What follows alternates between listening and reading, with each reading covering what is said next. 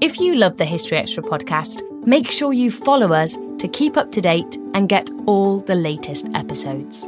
Thanks for your support, and I do hope you enjoy this episode. This episode is brought to you by Indeed. We're driven by the search for better, but when it comes to hiring, the best way to search for a candidate isn't to search at all. Don't search, match with Indeed. Use Indeed for scheduling, screening, and messaging so you can connect with candidates faster. And listeners of this show will get a $75 sponsored job credit to get your jobs more visibility at Indeed.com/HistoryExtra. Just go to Indeed.com/HistoryExtra right now and support our show by saying you heard about Indeed on this podcast. Terms and conditions apply. Need to hire? You need Indeed. Ah yes, the magnificent Trolley Sourbright Crawler, also known as Trollicus brightolus. The worm's captivating neon colour makes it an easy, gummy prey. Trolley! It's a surprisingly sour, invitingly chewy, staggeringly snackable species unlike anything else found on this planet. Eat me! Delicious. Visit Trolley.com to shop now. Trolley, eat me! When you need mealtime inspiration, it's worth shopping Kroger, where you'll find over 30,000 mouth-watering choices that excite your inner foodie. And no matter what tasty choice you make, you'll enjoy our everyday low prices, plus extra ways to save, like digital coupons worth over $600 each week. You can also save up to $1 off per gallon at the pump with fuel points. More savings and more inspiring flavors make shopping Kroger worth it every time. Kroger, fresh for everyone. Fuel restrictions apply. Hey, it's Ryan Reynolds, and I'm here with Keith, co-star of my upcoming film, If, only in theaters May 17th. Do you want to tell people the big news? All right, I'll do it. Sign up now and you'll get unlimited for $15 a month and 6 months of Paramount Plus Essential Plan on us. MintMobile.com/switch. Upfront payment of $45 equivalent to $15 per month. Unlimited over 40 gigabytes per month. Face lower speeds. Videos at 480p. Active Mint customers by 531.24 get 6 months of Paramount Plus Essential Plan. Auto renews after 6 months. Offer ends May 31st, 2024. Separate Paramount Plus registration required. Terms and conditions apply if rated PG.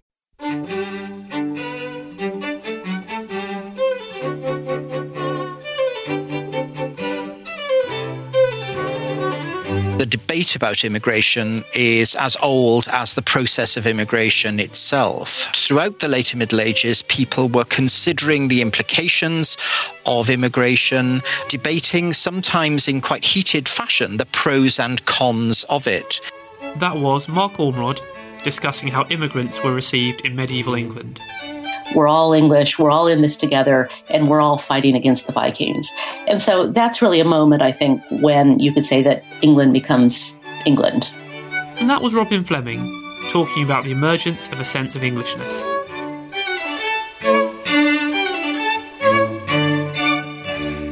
You're listening to the History Extra podcast from BBC History Magazine. We're the UK's best-selling history magazine, available from all good newsagents or via subscription. Check out our latest subscription deals at historyextra.com/subscribe. The magazine is also now available on many digital devices, including the iPad, iPhone, Kindle, Kindle Fire, Google Play, Kobo and Zinio. Look out for us in your App Store or newsstand, or find out more at historyextra.com/digital. Welcome to our final podcast of March 2015. I'm Rob Attar, the editor of BBC History Magazine. For the past 3 years, a group of historians have been analysing medieval records to research the history of immigration into England in the 14th, 15th and 16th centuries. The project has recently come to an end and has produced, among other things, a searchable database of over 60,000 immigrants who arrived in England in this period. The manager of the project is Professor Mark Ormrod, a historian at the University of York. And I spoke to him a couple of weeks back to find out what the project team have discovered. You've now come almost to the end of this project. What would you say have been your main findings so far? Well, I think the England's Immigrants Database has demonstrated a number of really important things about the kind of long history of immigration to this country over the medieval period and indeed by inference beyond. That immigration was a kind of constant in our history, and that the debate about immigration is actually as long and as old as immigration itself. So that it's very easy for us in modern society to consider that this is a crucial issue for us now, but in fact it has very often come up in our past as a matter of major public concern as well.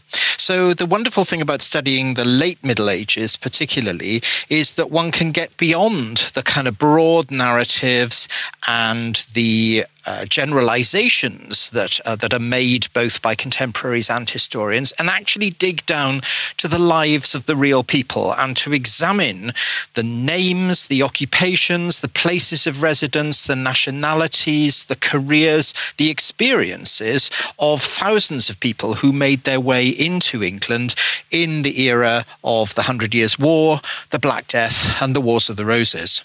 So you've obviously got quite a lot of detail now about some of these people's lives. And first of all, where were they coming from? Well, the interesting thing is that when the English state became quite involved in regulating immigration to the country in the course of the 14th and 15th centuries, what really counted for it in terms of actually making its records is that these people had simply been born abroad. That was its definition, really, of people who had been born outside England. So it was less concerned about attaching specific political nationalities to them than making that basic differentiation between people born in England and people born outside. So many of the people that we're studying, we can only usually kind of infer from their names what parts of the world they may have come from. But in many cases, we do actually have a national designation given to them. Large numbers of people coming in from the then English colony of Ireland and from the then separate and often hostile kingdom of Scotland. The largest number of all apparently coming in from the various regions of France, some of which in this period, of course, were actually ruled over by the English crown, an important point to remember, I think, in terms of nationality. And then lots of people from the Low Countries in northern Germany, smaller numbers from the Mediterranean countries, from the Spanish kingdoms of the period, from Italy, from Greece. And then we have some precious information as well about people from further afield as well, especially from an area that the medieval imagination called Ind, I-N-D-E, Ind, which really means anywhere from the Middle East through the Indian subcontinent. You mentioned before that some of these Scottish immigrants were coming from a country that England was often hostile to, and I suppose that would apply to France as well. Did England have any way of keeping out so-called undesirable immigrants? Well, there was a keen idea that started up in the 13th and 14th centuries that when England was at war with other hostile nations around Europe, that something needed to be done in a way to kind of control the freedom of movement of people from those areas coming into England and residing within England. So from time to time, for example, during the 100 Years' War in the 14th century, we get the English Parliament asking that hostile foreigners be expelled from the realm. And they're usually there referring to the French, but we must remember that the Scots were, of course, very often in alliance with the French in this period against England, so that the Scots would be included in this as well. So kind of high-level discussion about this idea of actually detaining or indeed expelling people from hostile foreign nations. The interesting thing is that beyond that high-level rhetoric, what the central government and local governments often then did was try to ameliorate, to soften that process and to make lots of exceptions for people who were regarded as trustworthy, even though they had been born abroad and the countries they came from were at war with England. They could be regarded as trustworthy residents of the realm, and they ought to be able to remain and be protected. So there's an interesting kind of relationship there between that top-level rhetoric of expulsion and exclusion and the lower-level practice of assimilation and acceptance. So in terms of the English authorities at a local and national level, were they broadly welcoming of immigration? It certainly sounds like from what you're saying that parts of the authorities would have been. So the period that we've studied is fascinating in respect of English attitudes towards immigrants.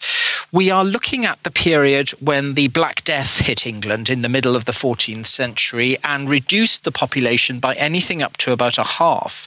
The population of England then remained extremely small and very static for at least a century after the middle of the 14th century, and then began gradually to grow again in the late 15th century. England needed workers. The economy, both the agricultural economy and the manufacturing economy, actually required additional pairs of hands in order to be able to keep that economy going. And therefore, there is, through the later 14th and on into the 15th centuries, a kind of active engagement with foreigners to draw them into England. They're attracted by higher wage rates, better working conditions and so on. And they're also sometimes actively pursued by governments who are anxious to produce certain skills for the English economy. Flemish weavers are a classic case in point here. Then what you see is that as the population begins to recover, we begin to get that kind of discourse going about English jobs for English blokes, and it is usually blokes actually, and a growing sensitivity around the idea as to whether foreigners should actually be given equivalence of rights in the job market in England. So what we're seeing here is a very, very close and sensitive relationship between the size of the population, the size of the economy, and the size of the phenomenon of immigration. So you mentioned just now that most of the migrants or that the working was done by men. Did many women and children also migrate to England, or would it be mainly single men? So during the 14th and 15th centuries, one of the consequences of the shortage of labour in the English economy was that many women, both English-born and foreign, were drawn into the English economy. And one of the fascinating things about our database is the remarkably high number of women who appear in there. Not just, one should stress, as the wives of immigrants, kind of coming in on the coattails of their husbands, but actually coming into England in their own right as single women to enter into the agricultural workforce. There are plenty of examples of women working as agricultural labourers, large numbers of Scottish women, for example, working in agriculture in the northern parts of England in this period. Also as very, very crucial workers within the woolen industry and the textile industry. So lots of spinners coming in from various parts of the British Isles and the continent. And women also setting up their own households and their own businesses. For example, a significant number of women running brewing businesses in England in the later Middle Ages. So here we can see how women are playing an active part in that economy in their own right, and that women from continental Europe are making their own decisions about packing their bags and moving to England in search of work. We've talked quite a lot about the economic side of things, but do we know to what extent the immigrants assimilated with the English population in a cultural and social level? So one of the key questions, of course, when we're looking at the phenomenon of immigration is to consider the degree to which foreigners coming into England at any period in history were treated as a kind of alien species and sort of set aside and apart, ghettoized, if you like, or whether they were actually welcomed in and rapidly assimilated. Now, when we're trying to look for direct evidence about those kind of cultural concerns, it is, of course, agonizingly difficult in distant historical times actually to find too much of this material. But we can build very persuasive models, I think, of how this actually happened. And what we can say is that in some of the large towns, there was a certain kind of clustering of people from particular parts of Europe, such that across generations they could kind of sustain a sense of connection within their own community there and with their donor community back home. So we can think, for example, about the Greek or the German community in London in the 15th century, and about other perhaps rather more remarkable and understudied groups like the groups of Icelanders, for example, that we find regularly in places like Coventry and Nottingham. In many of the towns of England, in other words, we've got the sense that there is a kind of community that is providing a pull for people from the donor communities outside England. But the major phenomenon, the major finding really of our database and of our research project is that the foreign population of England did not cluster in certain large towns around the country, but actually spread itself out over the countryside. And the norm in many ways is to find a single or a handful of foreigners recorded in often quite isolated villages and hamlets all around the country. In the south of England, in Midland England, and in the north of England, it's the same kind of pattern that we observe there. And the question clearly then arises as to the degree to which these people cut off both from their homeland and indeed from other people from those places who were also resident in England could feasibly actually retain their sense of being foreign and were in fact rapidly assimilated into the local population and the local culture. In an article that you've written for our current issue of the magazine, you focus specifically on migrants from within the British Isles. Now, was their treatment by the local population different from that of the other immigrants? So the way in which the English Crown treated people from other parts of the British Isles and from its other dependencies around Europe was a very, very complex and quite pragmatic kind of approach. The Scots were always treated as foreigners because they were the subjects of a separate king. They had their own independence, and since Scotland and England were at war for much of the period that we are studying, the Scots were emphatically always counted as being aliens. The position is much more complicated in relation to people who came from parts of the British Isles and indeed the continent of Europe that were actually dependencies of the English Crown. In 1440, the English Parliament decided to tax foreigners resident in England. And the Crown decided, probably for very pragmatic and fiscal reasons, to treat anyone who had actually been born outside England as what we might call a fiscal alien. So people who came from Ireland, people who came from the Channel Islands, people who came from the English dependencies in northern and southwestern France were all suddenly labelled as foreigners and required to pay this foreign tax rate. And their response, not surprisingly, was to challenge this. And when they challenged it, they usually kind of got away with it. So we can see there how the Crown was using labels around foreignness in a very, very pragmatic and fluid sort of way. And that the treatment of people from various parts of the British Isles and continental Europe depended not just on the politics of the moment, but on a whole range of other kind of cultural and economic considerations. In England today, there are many cultural legacies from more recent waves of immigration in terms of language, music, food. Do we still have any legacies from the medieval immigrants at all in modern England? There's a whole range of things where we can see how immigration to England in the Middle Ages affected fundamentally some of the cultural aspects of life at the time and thereafter.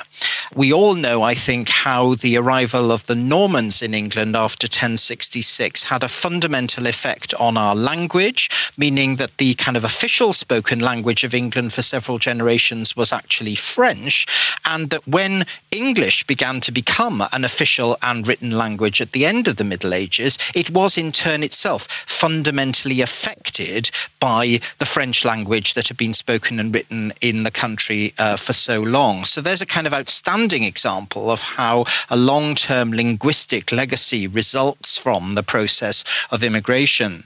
But when we're looking at the later Middle Ages, we can see in many, many individual cases how, particularly in terms of the arts, we can see how foreigners coming into England with particular skills were able to apply their own kind of traditions and their own styles to the cultural outputs of late medieval England. So we can see, for example, how in many parts of East Anglia or the West Country, foreign craftsmen working on the great rebuilding of English parish churches during the later Middle Ages had a material impact on those buildings in the sculptures, in the glass, in a whole range of aspects of design of these churches. And many of these things are still left to us today as kind of markers of the arrival and influence of those foreign craftspeople. The project, I believe now, is completed, and you have this online database. Could you tell us a bit more about what this database is and how it might help people researching the period? The online database, www.englandsimmigrants.com, contains full biographical information on nearly 65,000 people who were documented to have arrived in England in first generation of immigration across the later Middle Ages from 1330 to 1550. The database is fully searchable, so there are many, many different kind of functions and facets within the database that allow you to explore not just a crucial family name or a local place that you're interested in, but also to do wider and more speculative searches, looking at a range of people involved in a particular occupation, for example, or in regions of the country, the historic counties of England or the North, or whatever one is interested in. There's a series of sophisticated visualization tools in the database as well, so that when you pull up your results with short or long lists of individuals and their names and the details about them, you can also capture that information in a more visual form by placing it all on a series of maps or by generating graphs that help to show you the trends and analyze the data for you. So it's a very, very user-friendly tool to be able quickly to grasp the scope and scale of immigration to England across the later Middle Ages. Finally, immigration remains a very hot topic in England and, in fact, Britain today. Do you think that modern debate can be informed in any way by the research that you've done? I think it's really important to understand that the debate about immigration is as old as the process of immigration itself, and that throughout the later Middle Ages, people were considering the implications of immigration, debating sometimes in quite heated fashion the pros and cons of it. And at various times in the later Middle Ages, we see real kind of moments of crisis and moments of conflict when immigrants are turned into the victims of certain kinds of very, very hostile rhetorics that apply to foreigners resident within the kingdom. But what our information shows is that at a time, of course, when the reach of the state was much less strong than it is today, most of those people lived, as it were, under the radar, that they were very, very rarely captured in the sense of actually kind of understood to be present and identified as foreigners, either by local or by central government, that it's a much kind of freer picture that we have here of people moving around within Europe. And in many respects, it seems to me that the recent trends in our debate about immigration, which have actually moved towards this position of a debate about the free movement of people within the European Union, is exactly the kind of debate that was going on in England in the later Middle Ages, when there were no passports in the modern sense, where there were no particular immigration rules, where people came and went freely, but when they were resident within the kingdom, were subject, for various purposes, to the rules and regulations that were available there. So we can see in England in the 14th and 15th centuries, I think, the germs of a debate which has actually come to the fore as a result of European Union policy, even within just the last 10 years. That was Professor Mark Ormrod. And as he mentioned in the interview, you can find out more about their work and explore the database at englandsimmigrants.com. And in the interview, we also alluded to the fact that Mark has co-written a piece in our April edition on medieval immigration from within the British Isles. Well, the April issue is now on sale, and as well as Mark's piece, it also contains articles on Richard the Lionheart, Saladin, the Court of Elizabeth I, and Gallipoli, among other things. You can get hold of our April edition in all good newsagents and digitally. This episode is brought to you by Indeed. We're driven by the search for better, but when it comes to hiring, the best way to search for a candidate isn't to search at all. Don't search, match with Indeed. Use Indeed for scheduling, screening, and messaging so you can connect with candidates faster. And listeners of this show will get a $75 sponsored job credit to get your jobs more visibility at Indeed.com/HistoryExtra. Just go to Indeed.com/HistoryExtra right now and support our show by saying you heard about Indeed on this podcast. Terms and conditions apply.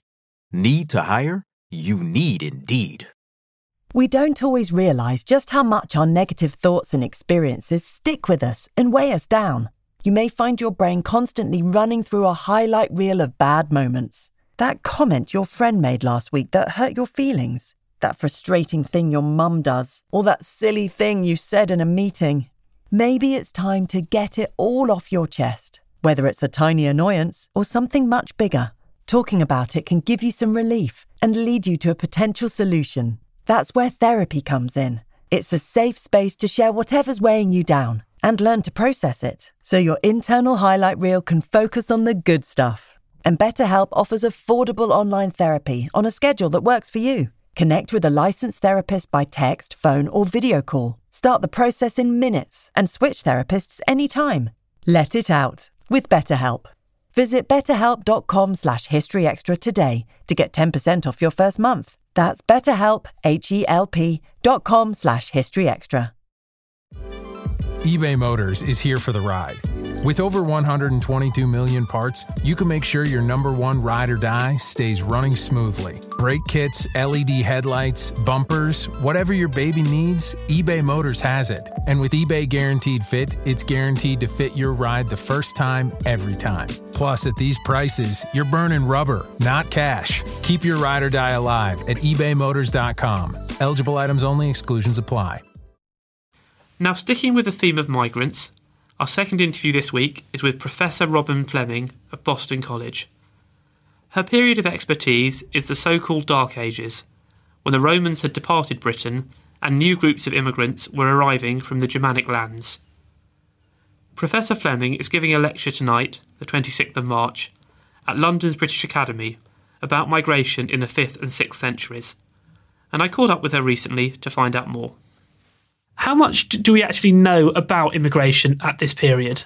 Well, for the early period, we don't know very much at all. One of the problems is that as we move into the late 4th century and then into the 5th century, we don't have any written sources. And so the kinds of sources that historians depend on to figure out who's moving in and who's moving out disappear for us. And so we have two choices. We can either look at sources that were written later or in different places, or we can do what I do, which is look at material evidence. So look at evidence that's actually contemporary to the period, but it's not written evidence. What kind of material evidence are you using, and what can that tell us? Well, I'm interested in a variety of material evidence. One kind of evidence that I'm interested in is the evidence of human bones. And human bones tell us a lot about migration, or they can. And there's a lot of new work being done on stable isotopes. And there are a couple of isotopes, oxygen isotopes and strontium isotopes, that actually help us determine whether people that we've dug up and have examined their isotopes have actually moved from the time they were children to the time that they're buried. So that's one kind of evidence that I'm really interested in. But the other kind is just the general material culture evidence that we find in cemeteries and on settlement sites. So things like potteries, metal dress fittings, and that sort of thing. There's a big debate about the arrival of the Anglo-Saxons, partly about when they arrived, but also to what extent they arrived as conquerors or more as settlers and assimilators. Have you got a view on those debates? Oh, I have many views on those debates. And one of the great things about these debates, of course, is that the evidence is conflicting and difficult. And so what one finds is that historians argue very vehemently for one side or the other, the weaker the evidence is. So you have to realize that we do have great evidentiary problems in this period, which is why people see things so differently. But one of the things that I'll be talking about in my lecture at the British Academy is I'll be talking about women and migration, because I think one of the pictures that we have in our heads, which comes from later written evidence like the Anglo-Saxon Chronicle, is that when the Anglo-Saxons, and I'm using scare quotes around the term Anglo-Saxon, come over, they come as all-male war bands and they come as conquerors. But if you look at the material evidence, it's clear that there's lots of women on the move as well. And so I'm interested in thinking about the family groups that are coming over. But I'm also interested in thinking about people whose grandparents had been culturally Romano-British, who are starting to change their culture as well and develop into something that we might think of as Anglo-Saxon. But actually, at this period, I think we can't call it Anglo-Saxon yet. The presence of lots of women migrants, does that then indicate that the people coming, they were not coming so much as invaders, they were coming more as just general immigrants? Well, I mean, that certainly is what it looks like to me. It varies in various places. And so if you look at places like Kent and Hampshire, things look a little bit different. And there's more evidence early on for male groups and armed groups. But in other places, I think there isn't as much evidence. And if you look at the isotopic evidence, you can actually find women migrants in this period. So people whose isotopes suggest that they've come from someplace else. So we know they're coming. The evidence about where they're coming from is also interesting. Some of them seem to be coming from the continent or places like Scandinavia or even in the Eastern Baltic. But others of them seem to be moving from around the British Isles. So women are moving from a lot of places across this period and across Britain. And I guess that's an important point because Britain at this time is not one country. So you could quite feasibly be an immigrant from within the British Isles and coming from another country. Right. After the Roman Empire withdraws from Britain, what is Britain and who are people living in Britain? It does seem that there are lots of people on the move within Britain itself in the 5th century. And there are lots of places that in the late 4th century had fairly large populations, things like towns, particular site type called small towns, villas, and they all lose their populations. And so those people have to go someplace. So these people are moving at the same time that there are immigrant groups coming from across the sea. So I think all of these people are moving, they're ending up living in the same communities, they're burying in the same cemeteries. And so I think what we have to stop thinking about is these kind of groups of immigrants living in these hermetically sealed ethnic communities. But there are people that are bumping up against other kinds of people and living together. You mentioned that a lot of the towns and other settlements were depopulated around this time. Do you or any other historians have any theories as to why that would have happened? Well, again, the evidence is weak, so there are all sorts of ideas about this. There are economic problems in the late Roman period in Britain anyway, but when the Roman state withdraws, it does seem as if the economy collapses. So when that collapse takes place isn't quite sure, does it take place in 400 or does it take place in 420? But once the money economy collapses and once the state, which is a very big player in the economy, is no longer there, it seems that urban communities and communities of specialist craftspeople can't be sustained anymore. So if Britain was undergoing this economic turmoil, what was the pull? Why were people then leaving other parts of Europe in significant numbers to come to Britain? What was attracting them? That's a very good question. I think the push questions are really difficult to answer. What's pushing people out of continental Europe and deciding to come to Britain. And I think we don't know the answer to that. But I do think that if we think in very long terms, people have been coming to Britain since they've been coming since the Neolithic. And so there were people coming in the Bronze Age, there were people coming in the Iron Age, there were people coming during the Roman period. And so I think there's always been migration from across the sea. This period, it looks like there's an uptick in it. But I think there's this long continued pattern of migration that we find all the way through the late Middle Ages. And would you say there's a particular point where you can say that, okay, from this point on, England is recognisably Anglo-Saxon, whatever that might mean? Well, the term Anglo-Saxon is a political term that's developed in the late 9th century at the court of Alfred the Great. And that's a time when there's the kings of England who are coming out of Wessex think of themselves as ethnically Saxon, but there are other parts of England that they're taking over that think of themselves as Anglian. So this term is invented as a kind of blanket term to say we're all English, we're all in this together, and we're all fighting against the Vikings. And so that's really a moment, I think, when you could say that England becomes England. But before that, there must have been a point where what you call the Romano-British and the Celtic-British start to be outnumbered. Number is a really interesting question here.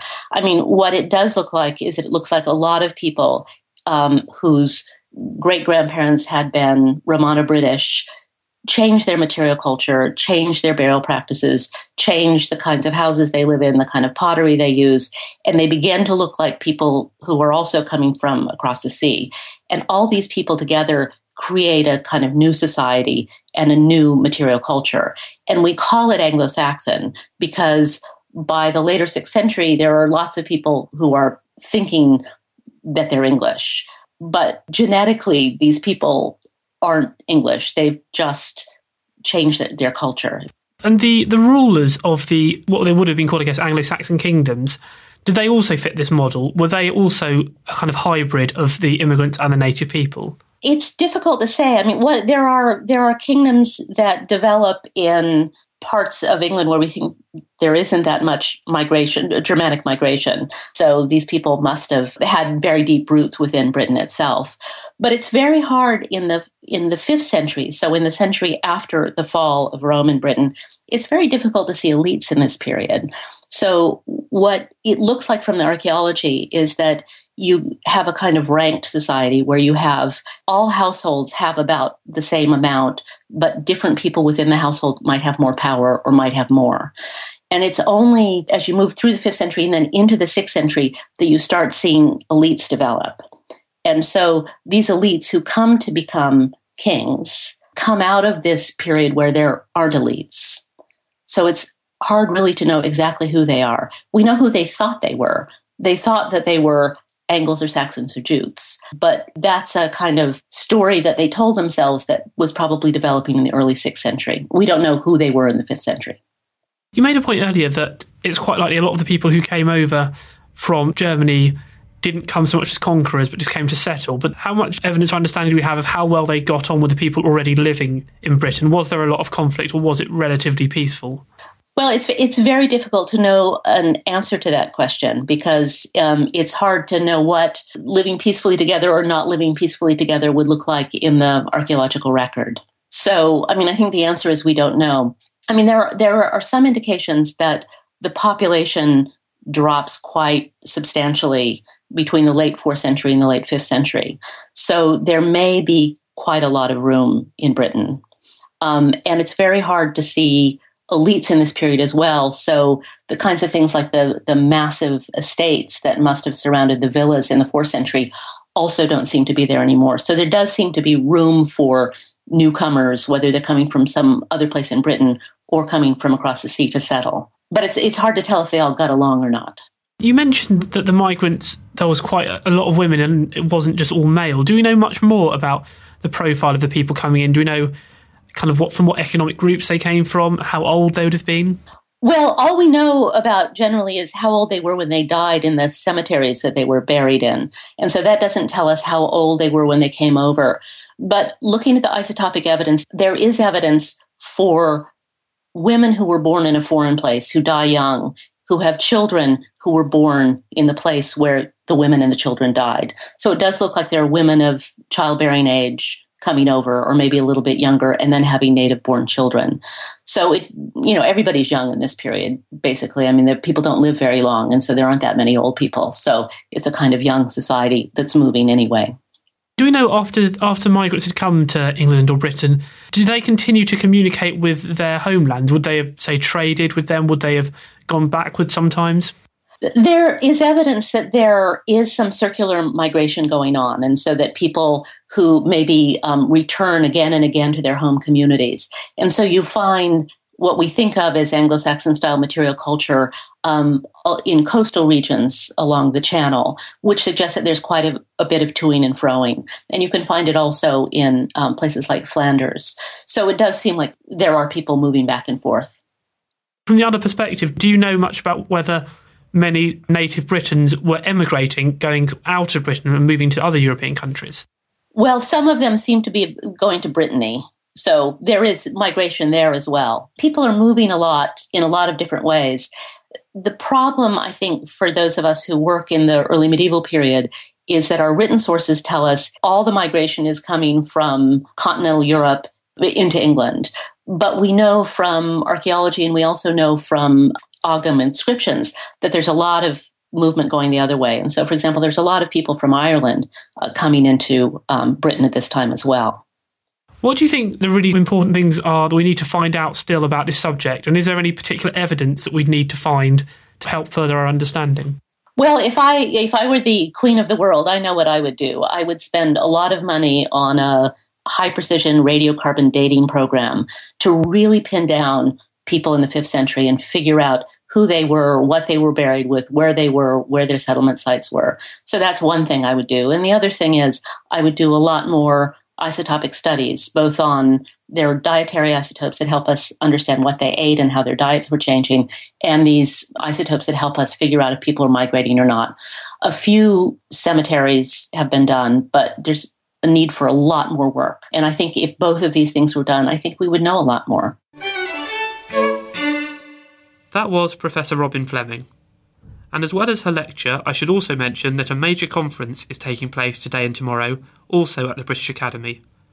It's entitled Aliens, Foreigners and Strangers in Medieval England, and you can find out more about it at the Academy's website, britac.ac.uk. And just before we go, I thought I would read out some messages that have been sent in to us recently at podcast@historyextra.com. First, we heard from Barry, who writes, I'm an American who moves every few years for work and has listened to your podcasts for years while running. Your commentaries on the Wars of the Roses, World War II and the Victorian era, as well as the inevitable, but always enjoyable, tidbits on the Tudors, have kept me company on the streets of New York City, past the monuments of Washington DC, through the dusty back alleys of Brazzaville, Congo, and now the paths along the Thames. I particularly enjoy the new pieces in which historians interview other historians. Now that we live in London, I have subscribed to the magazine, and I eagerly look forward to receiving my first edition. Well, thanks for that, Barry. And we were also contacted by Stephen Baldwin from the Isle of Wight, but who now lives in Milwaukee. Stephen writes, just to express my deep appreciation to you all for the brilliant podcasts that you produce. I listen to them many times over. What a treasure trove of information and quality broadcasting. One of my favourites was the Wolfson interview with Merridale and Broodbank. How interesting it is to hear how historians work. Can we have more? As a result of your podcast, I've also bought several of the books mentioned, of which otherwise I would not have been aware. Well, thank you for your kind words, Stephen, and we do hope to be continuing our relationship with the Wolfson Prize, so do listen out for that. And if anyone has missed the interview with Catherine Merridale and Cyprian Broodbank that Stephen was referring to, it was released on the 3rd of June last year and is still available from all the usual places. OK, that's pretty much it for this week, but do join us next time when we'll be talking history with a Nobel Prize-winning physicist and one of Britain's best-loved actors. Thanks for listening to this History Extra podcast, which was produced by Jack Fletcher. Do let us know what you think about this episode by emailing podcast@historyextra.com, and we might read out your messages in future episodes. Alternatively, why not keep in touch via Twitter or Facebook? where you'll find us at History Extra. For more great history content, don't forget to visit our website historyextra.com, where you will find history quizzes, galleries, articles and more. Plus, it's where you can download every single previous episode of this podcast.